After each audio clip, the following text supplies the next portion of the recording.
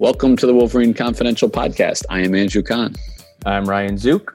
And I'm Aaron McMahon. In this week's episode, we will talk about Jim Harbaugh's comments regarding the 2020 college football season, the latest in basketball recruiting, including a new commit, and the latest in the college sports landscape in general. All that and more on this episode of the Wolverine Confidential Podcast. Aaron, Ryan, how you guys doing? Good.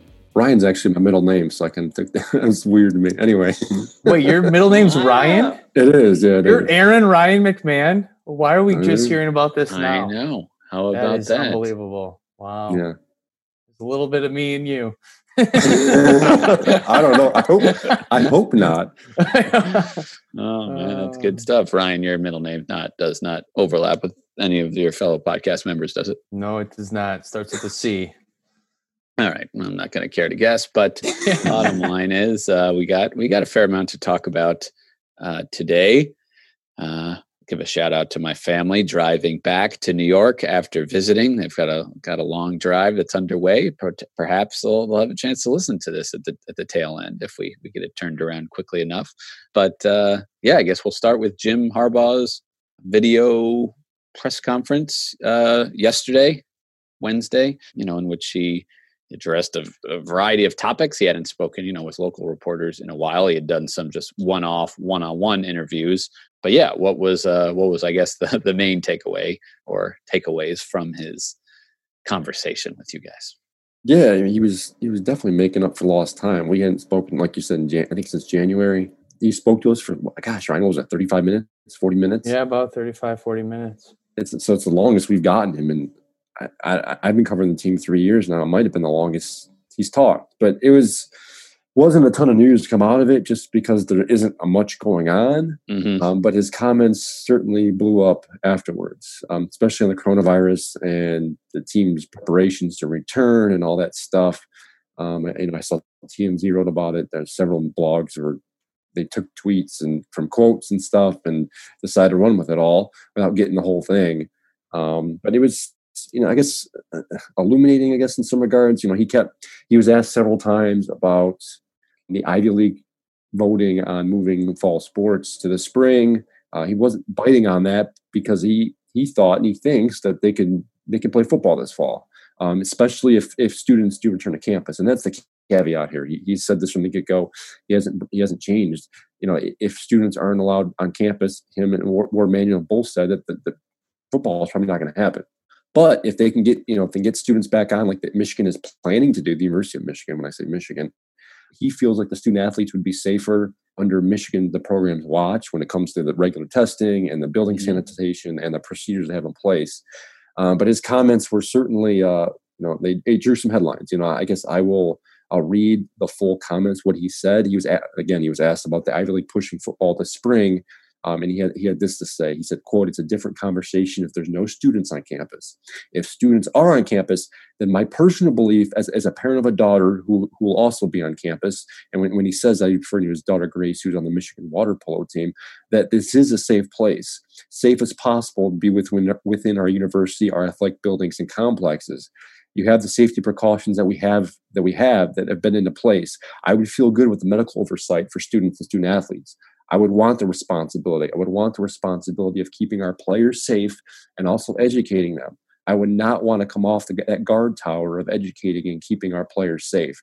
That would be and then he continues and he says, now, if it comes to a point where you would say that we can't play, where it's obvious, it's clear, then everybody would be reasonable and know that is the right thing to do. COVID is part of our society. It wasn't caused by football or caused by sports. There's no agreeing expert view right now that I'm aware of that sports is going to make that worse. It's part of our society. We're going to have to deal with it." He continued on, but that last part was what kind of drove the narrative coming out of that thing, especially the blogs and the sites and on social media. But it certainly blew up afterwards. I will say this, being on the call and listening to it, when he was talking, I never would have envisioned any blow up on social media to come of that at all, because it kind of does make sense. I don't think he said anything outrageous there. But yeah, if you just tweet out the last part of the quote about COVID is part of our society and it wasn't caused by sports. I mean, that could be taken out of context, and people definitely were upset about that in some regards and create a little bit of a firestorm on Twitter. But yeah, when you get the whole context, it makes a lot of sense. I mean, what college football coach wouldn't want to play football this fall? I mean, yes, I think Harbaugh has shown that he cares about the safety of his players, and I don't think he's been negligent in that regard at all. But yeah, it was quite surprising to start seeing all the backlash on Twitter from some of those comments.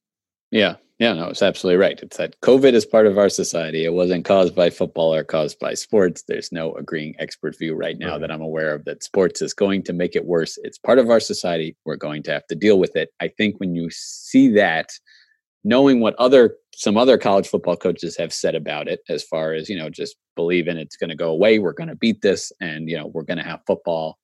That's that.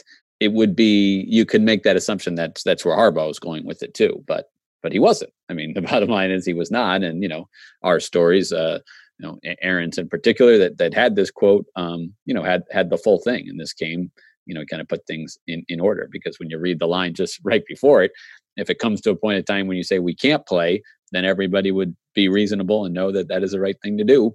Well, there you go. I mean, that kind of clears up the whole issue. And he kind of put the onus on him about keeping his players safe as well. I mean, he's not like, I think it was what might have been Mike Van Gundy that said a while back, it's like, oh yeah, they're all 20, 21, 22-year-olds. If they get it, they'll be fine. I mean, Harbaugh is taking it seriously and is taking the responsibility to keep his players safe as well. Even went on to say about how all the precautions that his players are taking, wearing masks in public, urging other people that are their age to be safe as well. So can't say that Harbaugh has deserved criticism in the past, but I can't say that yesterday was one of those times.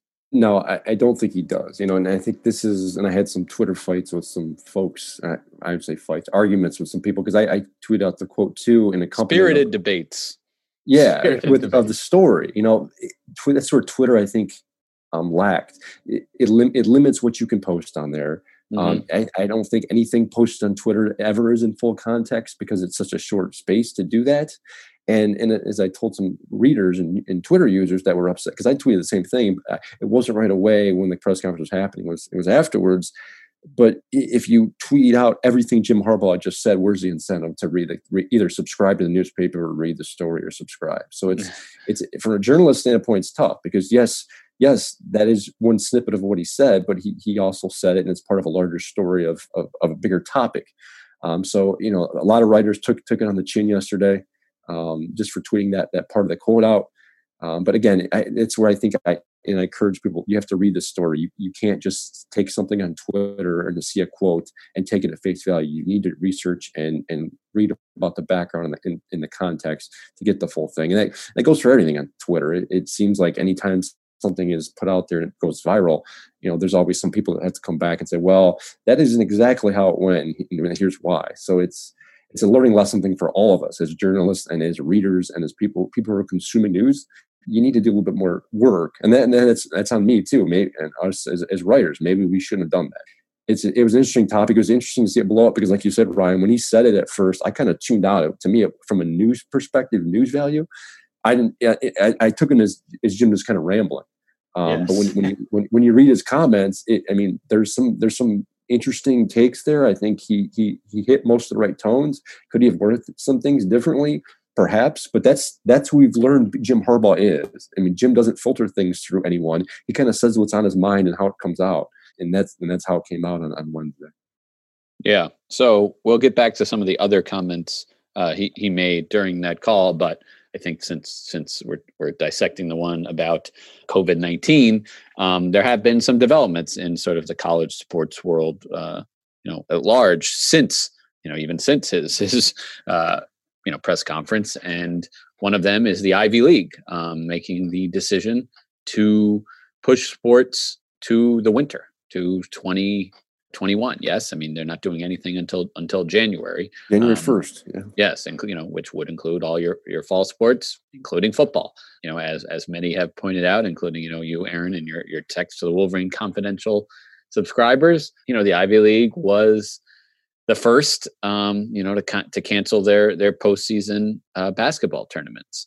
And some thought it was premature. I can remember certainly some coaches and players, that I follow on social media with connections to that league, really criticizing it because they had already announced, if there is an NCAA tournament, we're just sending our regular season champ. Oh, this is unfair to those other teams that were going to be in the hunt for a bid to the NCAA tournament, and you got to do this now. These other conferences are all playing theirs. Well, of course, none of the other conferences that hadn't finished yet did go on to complete their tournament. So, they kind of looked like, you always think of the Ivy League as, being the smartest ones in the room. And they sort of looked that way as sort of trendsetters. That time, will it happen again? I mean, I think that's the question a lot of people are asking. There are reasons to believe maybe not this time. But what did you guys think about that news? I mean, I wasn't surprised. It obviously, the word kind of leaked out, I think, earlier this week that it was a possibility that they were considering it. You got to put things here in a context again, as we're talking about context. The Ivy League, they're not a revenue generating league when it comes to sports. They typically lose money on things. I would suspect most, if not all, the Ivy League schools don't make money on football. Right. So it is a different beast when it comes to the economics perspective. However, you got to be careful when it comes to health and everything else, right, in this situation, because yes, for Michigan to play football would be important for the university and athletic department to bring in money, but you can't do it at the expense of safety. And right now, the Ivy League has said, we're putting safety above everything else, and at the very least, it's a good move. I mean, I think you always can come back and they can play in the spring, or they can cancel the season and come back again next year. But I would not be surprised if you see some other leagues, whether it's Division II, and you're starting to see other schools around the country that have put the stop to football. It hasn't hit Division I yet, but I suspect this is a first domino, and you're going to start seeing other leagues or teams decide to sit out this fall. The biggest downfall with moving it to the spring is the short turnaround then from the 2021 spring season to the fall 2021 season as well. And I guess the Ivy League, another major factor is, the Ivy League doesn't typically send many players to the NFL every year. Yep. You're talking about FBS Division I with the Oklahomas, the Ohio States, the Alabamas. I mean, if a lot of those players aren't playing, then it's not your traditional program. And I know the NFL isn't very keen on moving the season to the spring and then having the draft, and then those players having a short turnaround before the rookie NFL season. So I think it's a lot easier said to be done in the Ivy League than FBS Division I, where you have these top tier guys that are going to be first round, second round draft picks. So and in theory, it might work for them a little bit more, but I don't know. I still think there's quite a few issues with moving football to the spring. At this point, there isn't really any good option. So I mean, I'm sure administrators and conference administrators are listening to every option on the table right now. It's just day by day, it's seeming like there's fewer and fewer quality options at this point, but we'll see. Yeah, I think you guys were spot on. I mean, the health and safety should be of the student athletes should be, at the forefront of every decision, but you're weighing other factors here. I mean, that's just the truth of the matter. In the Ivy League, that there's just less at stake because of the money, and the NFL draft not being as much of a factor, that it just becomes easier to make what they felt was the right decision. It's going to be harder for some of these other conferences, the Big Ten included, and Michigan, to come to that decision because they know what they're potentially forfeiting if they don't have a season, and they know the risks involved with just automatically pushing it to January. And let's be honest, no one knows for sure that you can just say, oh, by January 1, we're going to be good to go. It's not necessarily like that's some magical date for any reason. Right. It's later. It's more in the future. It buys you more time, but you don't really know. It's looking. I don't know. I feel like this group here, we're getting less optimistic, maybe as a group about a college football season happening. I'd agree with that. I just told someone the other day, I'm more pessimistic as the time goes on. And I've spoken to some folks at some other universities, smaller universities in Michigan, that they're feeling more pessimistic too. I had one person tell me, we all know what's coming. And So I think there's concern that football may not happen this fall. I do think they're going to try. There's going to be an attempt to where I think they're going to try and get out there for practice. But as the days go on, you're seeing more and more programs halt things. Ohio State on Wednesday night halted spring or voluntary workouts. They didn't disclose numbers. They haven't disclosed numbers of positive tests. But that's not a good sign. North Carolina has done the same thing. We've seen countless other schools do that as well.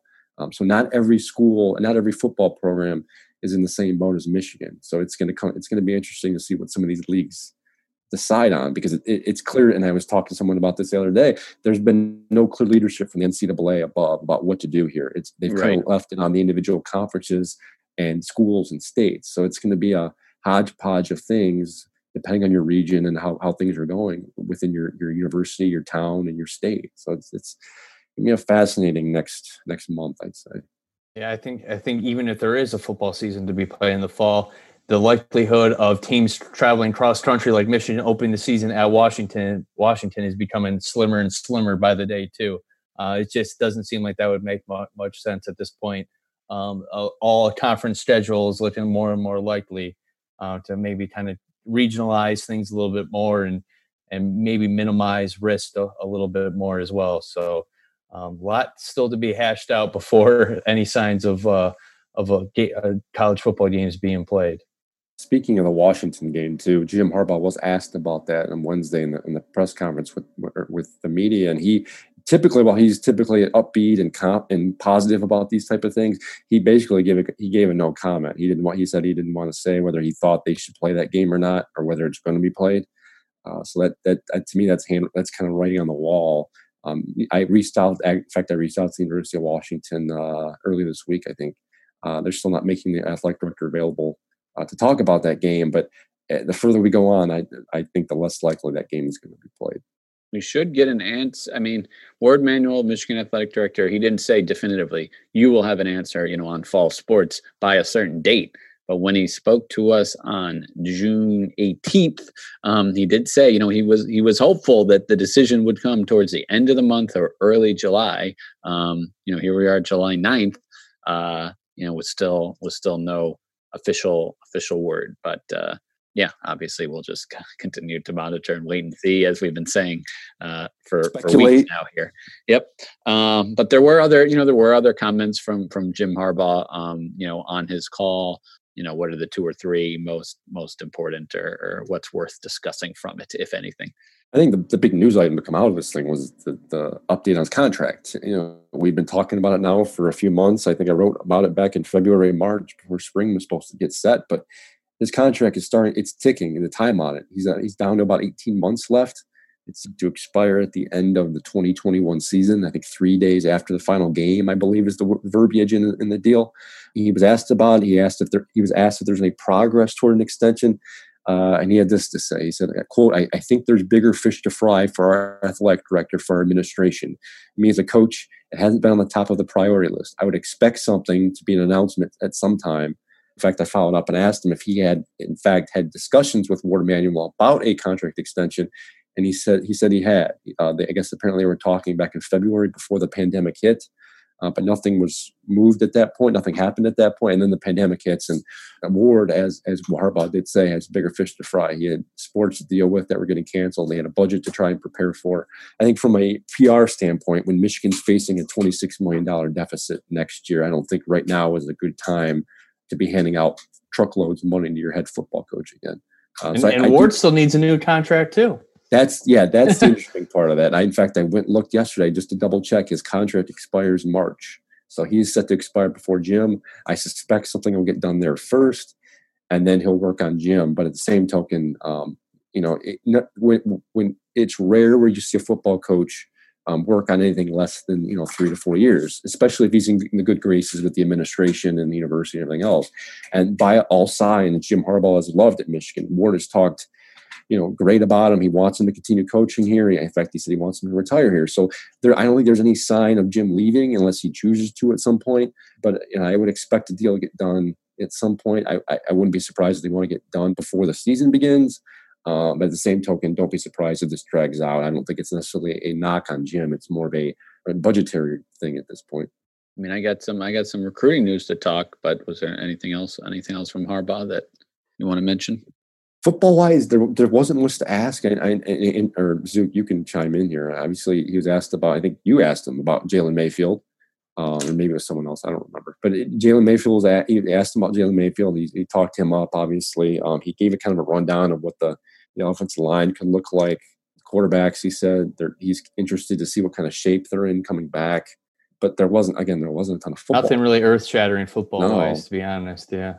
He liked RJ Moten, right? He was complimentary. Yeah, he was asked like fitness-wise and conditioning-wise who stood out, and freshman safety RJ Moten was the first guy that came to mind. Said he was going on 52, 53-mile bike rides, burning like 3,100 calories per bike ride, and doing that a few times a week. And RJ's a guy I got to know pretty well last year. Covered him at the All-American Bowl in San Antonio.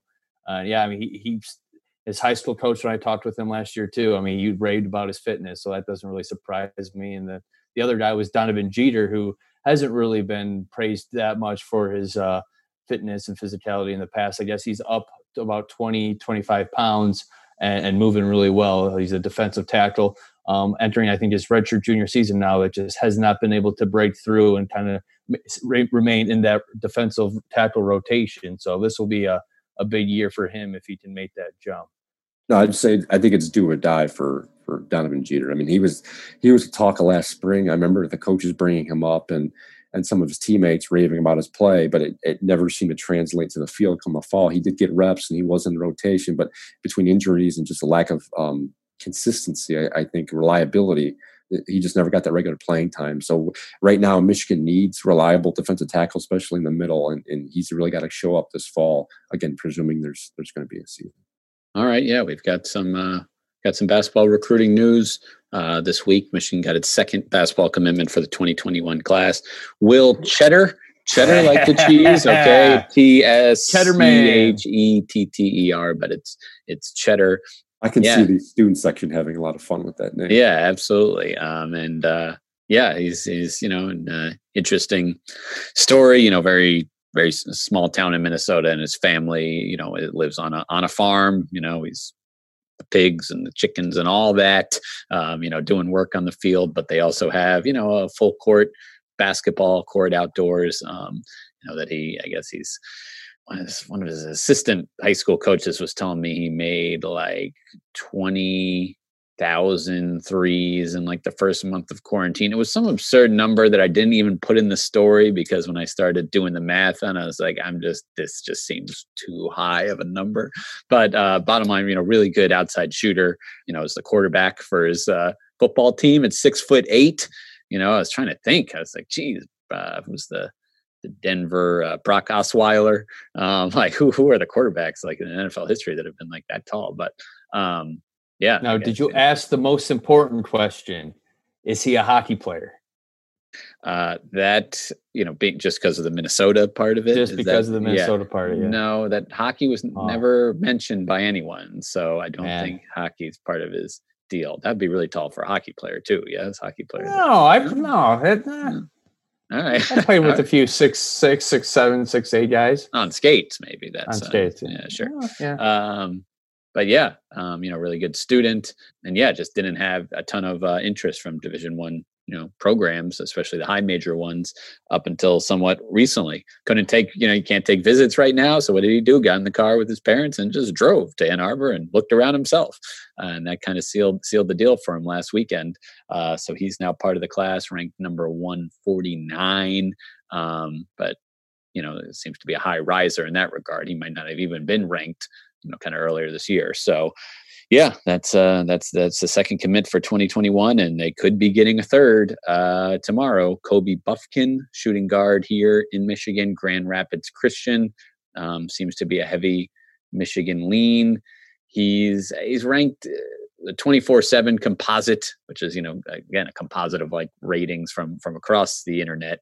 Has him at 78 in the class overall, and the third best in the state of Michigan, but it's a real tight race with a few other players. For example, another reputable site, Rivals, has him as the best player in Michigan. So he's up there, 6'4", shooting guard, left-hander. Yeah, Michigan is Michigan seems to be the potential landing spot for him. He will announce on Friday. Michigan is in his top 5, so it'll be interesting to see if they start. Could be a busy day for Michigan recruiting. Michigan football is also likely to get a commitment from a speedy 4-star wide receiver, Xavier Worthy, as well. Which, I mean, just watching his film, he's an electrifying player, an exciting player. So, I think that would be a huge commitment for Michigan, considering he was supposed to announce a couple weeks ago, and all the experts, the high school recruiting experts, had him pegged going to Oregon, and now all the crystal balls have him leaning towards Michigan. So maybe he might pull another change up and commit elsewhere, but it's looking pretty good for Michigan right now. Okay, yeah. So that look for stories on these players one way or the other on mlive.com/Wolverines. Got anything else for the people out there? Zook, no. You want to brag about the 70s you've been shooting on the golf course, tearing up these? I don't want to jinx it, so I will say in a golf trip with a lot of MLivers, I was on the winning team and definitely helped contribute to the W. Humble brag there. Lord, shut it off. I just got my 2 woods re-gripped, so watch out for me this summer. All right, open up the wallet. Let's go. The guy who did it said that the grips cost more than the clubs themselves. And my eyes kind of widened because I was like, wait, this is more expensive than I thought. He goes, oh, no. It's only $10 per club. I was like, oh, he's saying that the clubs were I should probably get some new clubs then, some new woods. I guess that was the takeaway, but no, got to stick with my 2 and 4. All right. Well, that's about it for this issue then. This episode of the Wolverine Confidential Podcast. Thanks for listening.